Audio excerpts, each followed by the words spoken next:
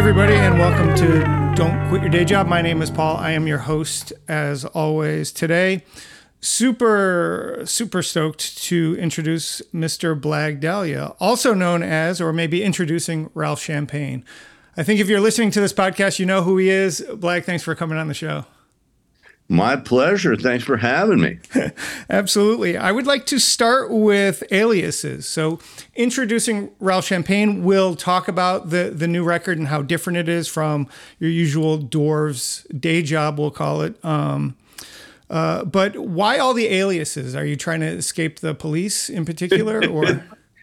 That's a good question. I've always done a shitload of aliases and kind of crazy ones too, or like being saddled with a name like Blag. You know, you talk to people, it's like, "Hi, I'm Blag." It's like, what, Brian, Brett? I don't know. You know, and it's so yeah. The aliases are, they sort of give you a way in. I think. Okay. Like with Ralph Champagne, I kind of realized who the character was and what he was doing by giving it a name and then even giving it an outfit. I don't know if you saw the video we did for Lolita Goodbye. Yeah. He sort of has this Hugh Hefner outfit. And after a while, you sort of see who you are and what you're doing, you know, whereas I think most times in music, people kind of mistakenly have this great belief in how important they are. And if only they can communicate exactly what they have to say under their real name, then, you know, everyone will get the truth of how brilliant they are, you know. But for me, it's more like, you know, let's just shoot for like, okay, there's this dude Blag and he makes these fucked up punk songs. And there's this dude Ralph and he makes these fucked up, you know, kind of retro Americana songs. Right. And you know, to me, it kind of flows from there, you know, as opposed to like that sort of unshakable belief in how great just you sitting there eating your lunch is, you know, to everyone else, you know. This idea of character is really interesting to me because I don't know how many people know, but you've written books and you have a new one out. I think it's called Highland Falls that came out this year, but you write novels, you write fiction novels. And so you inhabit these characters, and the way that you just described Ralph Champagne is there's a person inside of you that feels like Ralph Champagne, and you're basically letting him out. Is that it? Yeah. It's kind of a lot like being an actor, I guess, which is funny because I never, you know, acting is one of those things like hosting a talk show, like that everybody thinks they can do. Right? Because it's like, I can walk across the room, you know, I can talk. So yeah, I could be an actor. It's like, no, you couldn't. It's really hard to do. It's like it's really hard to host a talk show and have anyone look at it for more than 30 seconds, right? So it's like, I think the actor thing allowed me to kind of find a way into it. I didn't even realize I was doing that for a very long time, you know, but just being Paul that likes ice cream and watches Meet the Press was not what I wanted to give to people, you know what I mean? I didn't think that was terribly interesting, you know? Right. So Paul watches Meet the Press, but Blag doesn't, and probably Ralph Champagne doesn't. Yeah, I mean, Blag wouldn't even know what Meet the Press is, and you know, Ralph Champagne would studiously ignore it, you know? He might want to sleep with somebody that watches Meet the Press, but he's not going to waste his time on it, you know? Just a quick aside into the novels. I know we're not here to talk about the novels, but I do find them interesting. So what I tried to do was go and check out a bunch of reviews. And as one might expect, it's a lot of fans of the Dwarves and fans of you, right? And so how is that functionally different from the rest of your output? Or is it not meant to be? Well, that's interesting. I mean, I think it's functionally much different as art because in the Dwarves, you know, you're very much like me. This is me. This is how I feel. And Ralph Champagne, in a sense, even though it's much different genres and much more Americana and not punk and all that, it's that same vibe of like, look, this is me, and I'm telling you about me. And I think when you get into the books, you really do have to kind of communicate through these other characters, and you have to, you know, sympathize with them in some way, or at least understand them in some way. That again Blag is much too two-dimensional to do that. Like it's not really something that he would do. Although I guess I put the novels under that name because it was a name people knew me under. Right. But it's funny too, because this is where marketing and selling things really comes in. I mean, I never had anybody behind my books at all. Right. I just sold them at the merch stand, and I don't think I ever saw one in a bookstore. So now I'm hooked up with these rare bird guys who do a lot of music books, right. but also do fiction and various things in LA. And my hope is that at least I'll get some kind of presence now in bookstores, and some people will sort of be aware of it. I mean, I think all the reviews and stuff kind of came from the Dwarves thing, because those are the only people that were exposed to knew this about book. It. Right. That makes so, sense. My hope is that, because the way I see it is that my books would make really good kind of Quentin Tarantino fun movie kind of things. Right. They're written as literary exercises, and they I'm pretentious enough to think that I'm writing literature, although there's a lot of sex and violence in it. But, my hope is that people will pick up on that and kind of separate it from the Dwarves. It doesn't really have anything to do with that. But we'll see, I mean, that's where marketing, everything becomes one, right? Right. When you were a kid growing up in the Chicago area, so we're about the same age, coming up around the same time. I was a metal kid when I was in high school, and you were doing. Okay, I forgive you. It's okay. I do appreciate. You can admit that now. Exactly. I'm admitting it to you and just putting it out there. Right on. I'm the only guy that doesn't give a fuck about metal, and it's so funny because I've been playing in bands my whole life, right. And like every guy in a band is a secret metal guy or a not so secret metal guy, right? I mean, if they're playing a guitar, they all want to play that fucking solo and be fucking. They don't want to be, Keith Richards, and they want to be, Yngwie or whatever the fuck they want to be. Exactly right. And that's my question, right? So bands my whole life, doing punk rock or doing whatever my whole life. When you're young, you harbor these dreams of being a big star, right? Or at least a lot of my peers did, including myself. But I get the sense in reading the backstory for you and what you were doing, especially early on, that wasn't interesting for you. Is that just punk rock ethos?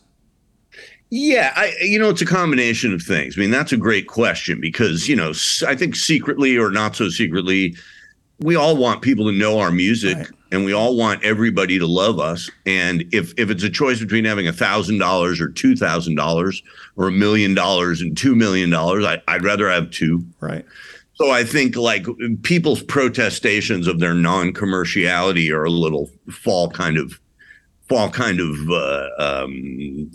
false to me. Right. But right. I can honestly say that, I was a punk rock kid. I had no fucking desire to have a big deal or ride up in a limousine or, finally get to do X, Y, or Z, that other people, I've talked to these bands and it's like, man, when we wound up fucking opening for fucking Tom Petty, or when we wound up getting that award, or when we wound up, man, just selling all those records, and boy, it was just the biggest day of my life and all this shit. And for me, it was like, I never got anything. Right. I never got anything. I never got anything at all. So it was like, fuck, what do I care about? And it was like, what I cared about was making a great record. Right. Just that was what I cared about. Can I make a great record? And after a while, you realize that money and fame help you get there. Because if Josh Freese had never heard of me, then he wouldn't be playing on drums on my record, and I wouldn't have that. Right. So having a certain amount of money and fame and infamy or whatever you have really is kind of important, But yeah, it's funny because I've met a lot of people, and most of them, man, as soon as you scratch the veneer, all it comes down to is, dude, Led Zeppelin, we wanted a plane, we wanted a bus, dude, rah, rah, and it's just like, I never gave a fuck about any of that. I did always want to make the coolest record, and I didn't want to work day jobs like I had to do. I had to work shit jobs a huge chunk of my life, and it was hard. And again, it's hard to make your music when you have to do that. Right. So it's all tied in together. But yeah, I don't think I had the same kind of jack off fantasies that other people did when they got into rock and roll. My jack off fantasy centered around, I'm playing a big show so a lot of people can see me, and I made a great record that a lot of people heard. Right. And I'm still working on that, because as I said earlier, I never got anything. So it's like he's getting very close to the camera, everybody. Yeah. So, it's like I'm hoping that with Ralph Champagne, that hunger is still there. It's pretty rare that a person who's been making records since the early 80s makes a record and then they're really proud of it, or really think this is important, or this is different, or this is something that I did that you might really like. And I think it's the hunger that makes you do that. Whereas if they would have given me that record deal that all my friends got in the 90s, when they all got their bus and their manager and their publicist, and they all got to feel real important, all those guys are still stuck there. Right. They're just wondering where it went, what happened. When you first signed to Sub Pop, was that a feeling of success? I made it. This is something, going along with this line of thought or this explanation that you're given? Almost. I mean, it was a big deal to us, but there's a few factors in it, like Sub Pop was known underground by the time we got in with them, but that was 1989. Mm-hmm. So they were not the household name that they were at the end of 1991 when the Nirvana record came out on Geffen and it said Sub Pop on it, and everybody was going crazy for Sub Pop. So yeah, to me, it was a big deal to have a label, because again, there were other guys from punk rock who were smarter than me at the time who said, fuck labels. I'll put out my own record. Mm-hmm. I'll make my own t-shirt. I'll make more money at it and I'll own it, and fuck these guys. Right. That I came around to that many years later. Right. Right. Out of necessity, because we got dropped everywhere. And so it was like, well, fuck, if I'm going to do this, I better do this myself. But at the time it was like, fuck, I just want somebody else to do that stuff. I'm not pretending that I know about it. So it was a big deal to get to Sub Pop. But the other thing that people don't really understand is that there's different tiers of how you're treated. Like, it's nice to be on a label, but it's also nice to get some attention from that fucking label. Because while they were licking Mudhoney's balls and naming Nirvana and handing them money and doing everything for their friends from Seattle, they didn't do a fucking thing for me. Right. They fucking, I might as well have not existed on that fucking label. So, it's like, it gives you a good feeling psychologically to get a record deal or think somebody gives a shit about you. But I would love just once to experience what it's like to have somebody actually help you. Right. That would have been great. I went to Sub Pop and Epitaph. I liked people at both those labels in various ways. But the amount of help they gave was just so negligible that it was really kind of pointless. If I would have known what I know now, I would have sunk all my money and time and resources into just trying to promote these objects that I made. Right. But, it was like, I assumed that they would do that. And then neither of them did. They were too busy licking the balls of the bands they actually gave a shit about, which never included us. When you think of Blackgrass, or you think of the Ralph Champagne thing, does that initial notoriety or some of the negative press that Dwarves got back in the day, does that help or hurt when you try to branch out, when you try to do different things, does that sort of negative stigma hang around?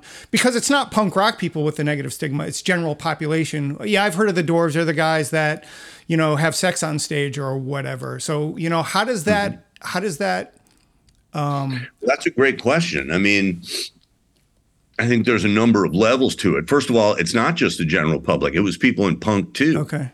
The Dwarves have been getting canceled, as they say now, forever, since the 80s. Always accused of sexism, always accused of, pointless violence, which was actually true. But, it was like, but asking how does that affect you now? I mean, I think in a sense it put us on the map. Right.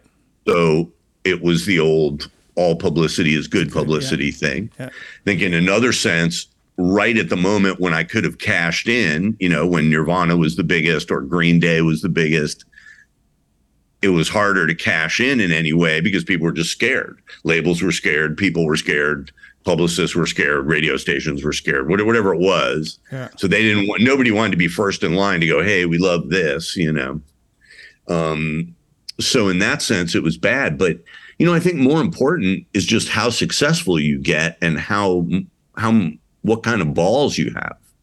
Because I didn't get very successful. So there wasn't anybody pushing me saying, you better keep doing this same thing that's working so well for us, right? It wasn't like anybody was telling me I had to go on the road or telling me I had to make another record.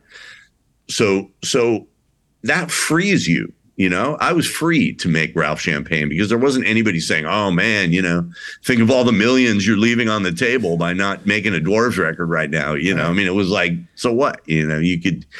So I think not succeeding frees you to do a lot of things. And I think having a rep at least allows some people to know who you are. Mm-hmm. But yeah, there's a lot of confusion about it. I mean, and it does. After a while, you're an artist, you write songs, you try and make the most quality shit you can. And then every review I read is like, fire-breathing shithead idiot punks, the Dwarves, make another release that I'm sure is going to make your mom upset, and it's like, well, dude, there is some music on there. Right. At least listen. Right. Yes. There is some songwriting on there that, you might actually be surprised. And I've always been fascinated by this same paradox, right? Which is that this is where you really see what marketing is, right? If you have a bad reputation that comes from your publicist and your label, you can get huge, right? You can be Black Sabbath, or you can be Marilyn Manson, or they're so mean and tough and strange, and the Sex Pistols, it's so scary. Right. And, boy, we're going to scare your ass into buying this. This is a band you love to hate, right? But if you don't have your publicist pushing that, if you're just actually somebody that scares the fuck out of people, then it can really work against you in a very real way that isn't being marketed and pushed. Right. I'll never forget the woman who was our publicist at Sub Pop. She was Sub Pop's publicist, but she was actually the only person from a record label that ever helped me at all in terms of publicity. I've met nice people at record labels and they did various things for me. Right. But in terms of publicity, there's only been one that ever actually got me in anything, right?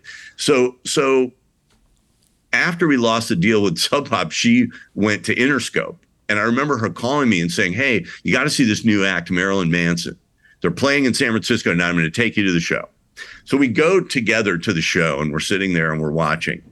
And I'm, back then, Marilyn Manson, it looked like the Nuremberg trials or something. It was this huge thing and he was strutting around like a fascist on stage, and it was just like, whoa, man, this is like mind blowing. And she looks at me and she goes, yeah, it's so ingenious because it's like, the band that you love to hate, And then there was kind of this pause and I kind of slowly turned to look at her and she slowly turned to look at me and she kind of realized that that's what I had been doing the whole time. I just couldn't get anybody to fucking believe in it or put any money in it or help me with it or produce it or do anything. Right.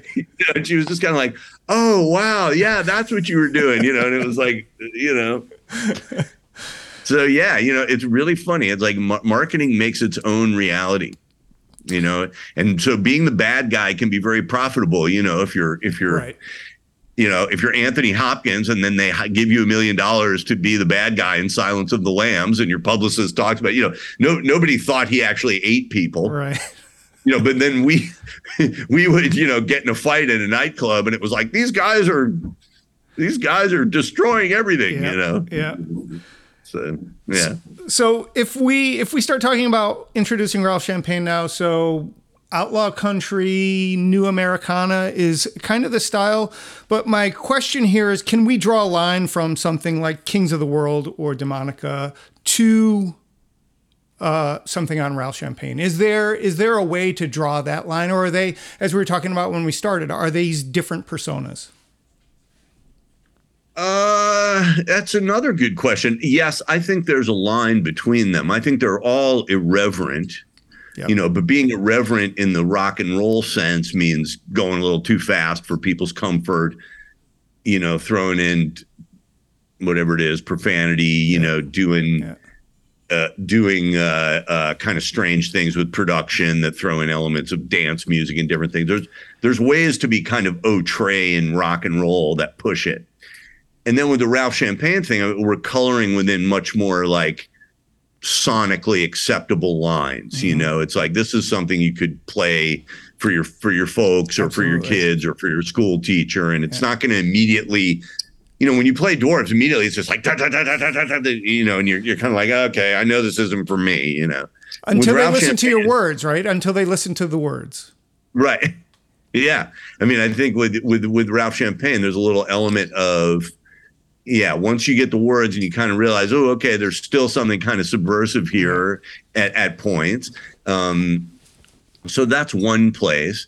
And to me, I'm a great believer in American music of all kinds. I mean, I love old records from the 20s and 30s, and I listen to them, and I listen to, great records from the 50s and 60s and great records from now, and just any period in American music is, like, to me, important. And it all ties in that sense. It's all, to me, the Doors were just a speeded up rockabilly band, and Ralph Champagne is kind of a slowed down punk band, whatever you want to call it. It's like, so I think there is a through line there, but it might be difficult to see given the realities of how stuff is marketed and sold. You might not immediately see what makes Dwarves Ralph Champagne, but that's fine, because I want a bigger audience for Ralph Champagne than I got for the Doors. I think it deserves a bigger audience. I think it's more listenable, and it's got more that more people would be interested in. The musicianship. So I definitely want to talk about that. Musicianship is pretty great. I think it rings authentic. Your Girlfriend, the pedal steel in that. Don't Tread on Me, the fiddle parts in that. So the playing is so good and true to what you're trying to get across. Thanks so much. Yeah, it didn't come easy. I had to talk to a lot of people and try a lot of things, especially during the pandemic, because people were sending you shit over email, and you're just like, motherfucker, like, you can't even sit there in the studio with them and go, hey, can you try it this way? Right. You just, people are doing shit, so you're not even in real time. Right. Making a record during the pandemic was extremely difficult, but we sort of did it in two phases. I mean, really, the guy that deserves the credit for this Ralph Champagne record is, my partner, Andy Carpenter, who really is the production mastermind. He's the guy who's so good at recording, editing, and mixing that it really makes me look a lot more competent than I am, And then we start with this basis of Josh Freese on drums and a guy named Tom Ayers, who, is pretty well known up in the Bay Area, but not really as well known as he should be. I mean, he's just an amazing player, and he played bass, acoustic guitar, and electric guitar. So by the time we got done with that weekend at Josh's, we kind of had the basis of the record. And then the next phase was all those crazy overdubs. And then the pandemic had hit. So it was really hard to get anybody in a room or figure anything out. And it was all kind of hit and miss. And so that kind of came down to knowing who to talk to, finding people in the country scene and going, look, I respect you, man. Tell me who I should be hiring to do this or that. So like that pedal steel you mentioned, there's a guy named Drew Taubenfeld. And now I think he's Casey Musgraves. Music director or something. So he was clearly too fucking good to be in the studio with me, but there he was. These different people come on. Josh Freese is too good to be in the studio with me. Tom Ayers is too good. The fucking all these guys, the fiddle player is a guy named Jesse Olema, who's amazing. I don't know how well known he is, but to me, he was the real story of this record because, there's a fair amount of guys who know how to play country fiddle. But I turned around and said to him, can you play this one with Lolita Goodbye? I said, can you play this one like a bad Italian restaurant? And he immediately fell into that.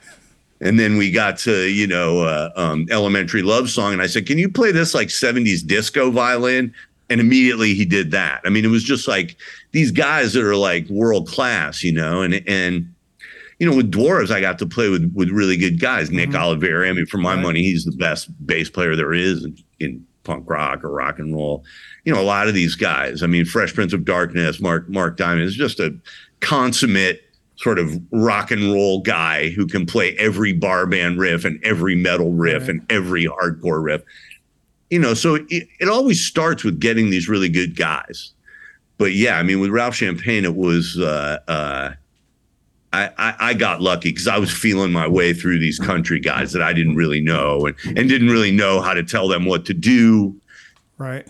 I had to kind of communicate with them and, in kind of a what the fuck's going on way. And they were really good. I mean, I got very lucky with this in a lot of ways. You mentioned Elementary Love Song, which I think might be my favorite song on the record. It's very, very good. Who's doing the female vocal on that? That's another very interesting one. So Angelina Moisoff is her name. She is she comes from Russia originally, but she's been in America for decades.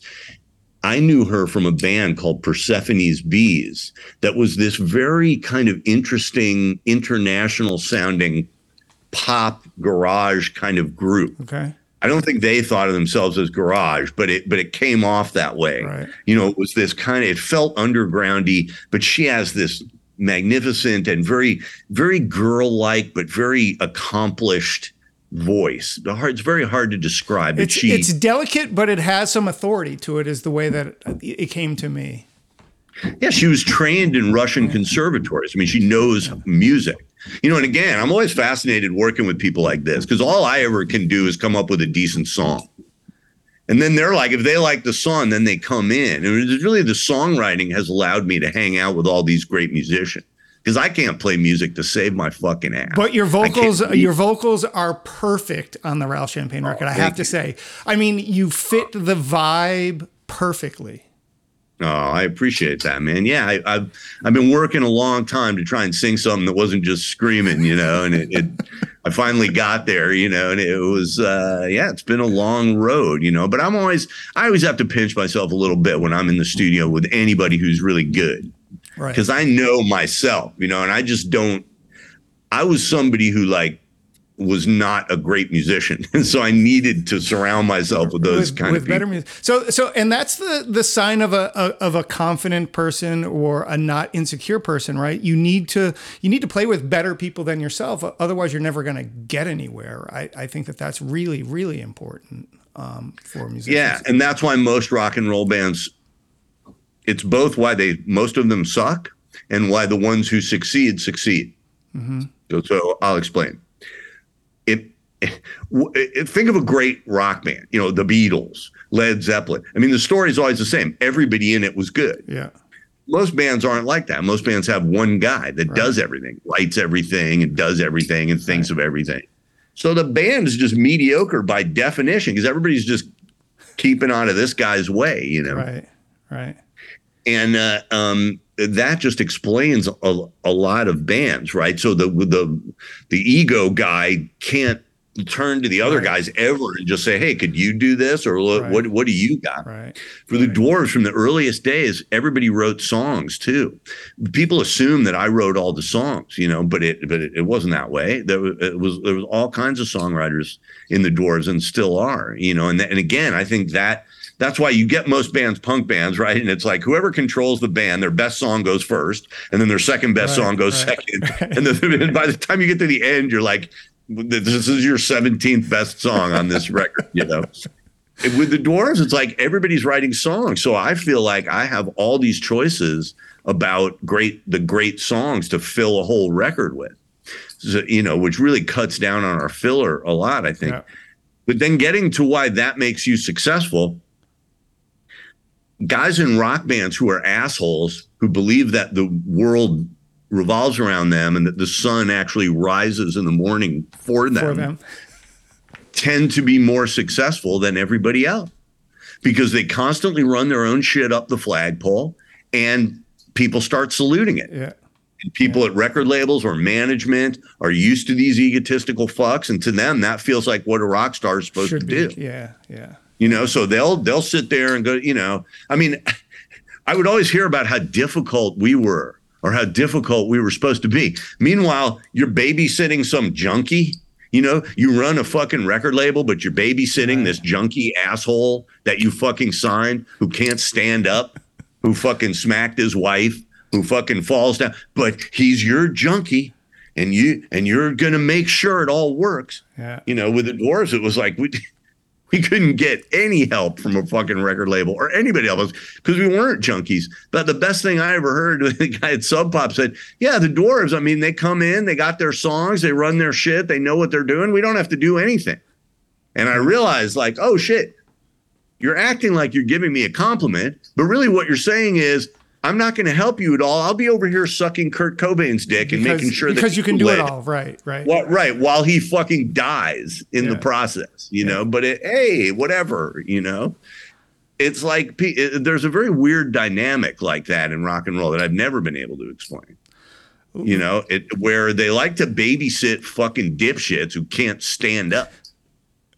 But then you get somebody like me and it's like, oh, he's really difficult. Right. He completed a full sentence and had an expectation of me. So what a difficult asshole that is. I can't stand that guy. And you're just like, okay, back to square one, I guess, One last thing here before I let you go, and that is the Contraband remix, which I thought was amazing. Again, talking about adding these different elements. I immediately thought, oh, this reminds me of the song Convoy from the 70s. It had that same vibe, but also this could be the theme song for Justified or any number of TV shows. You should make $1 trillion with Contraband remix. It's funny that you mentioned Justified. I thought that was the first country trap thing ever that I heard. Right. And that must have been 15 years ago or something. Exactly, yeah. And it didn't really take off. It took that Lil Nas X song to make things take off. Yeah. Again, they had to have a tie-in. Again, it's all marketing, right? They had to have a tie-in with Billy Ray Cyrus, and then it was like, okay, we see what this is.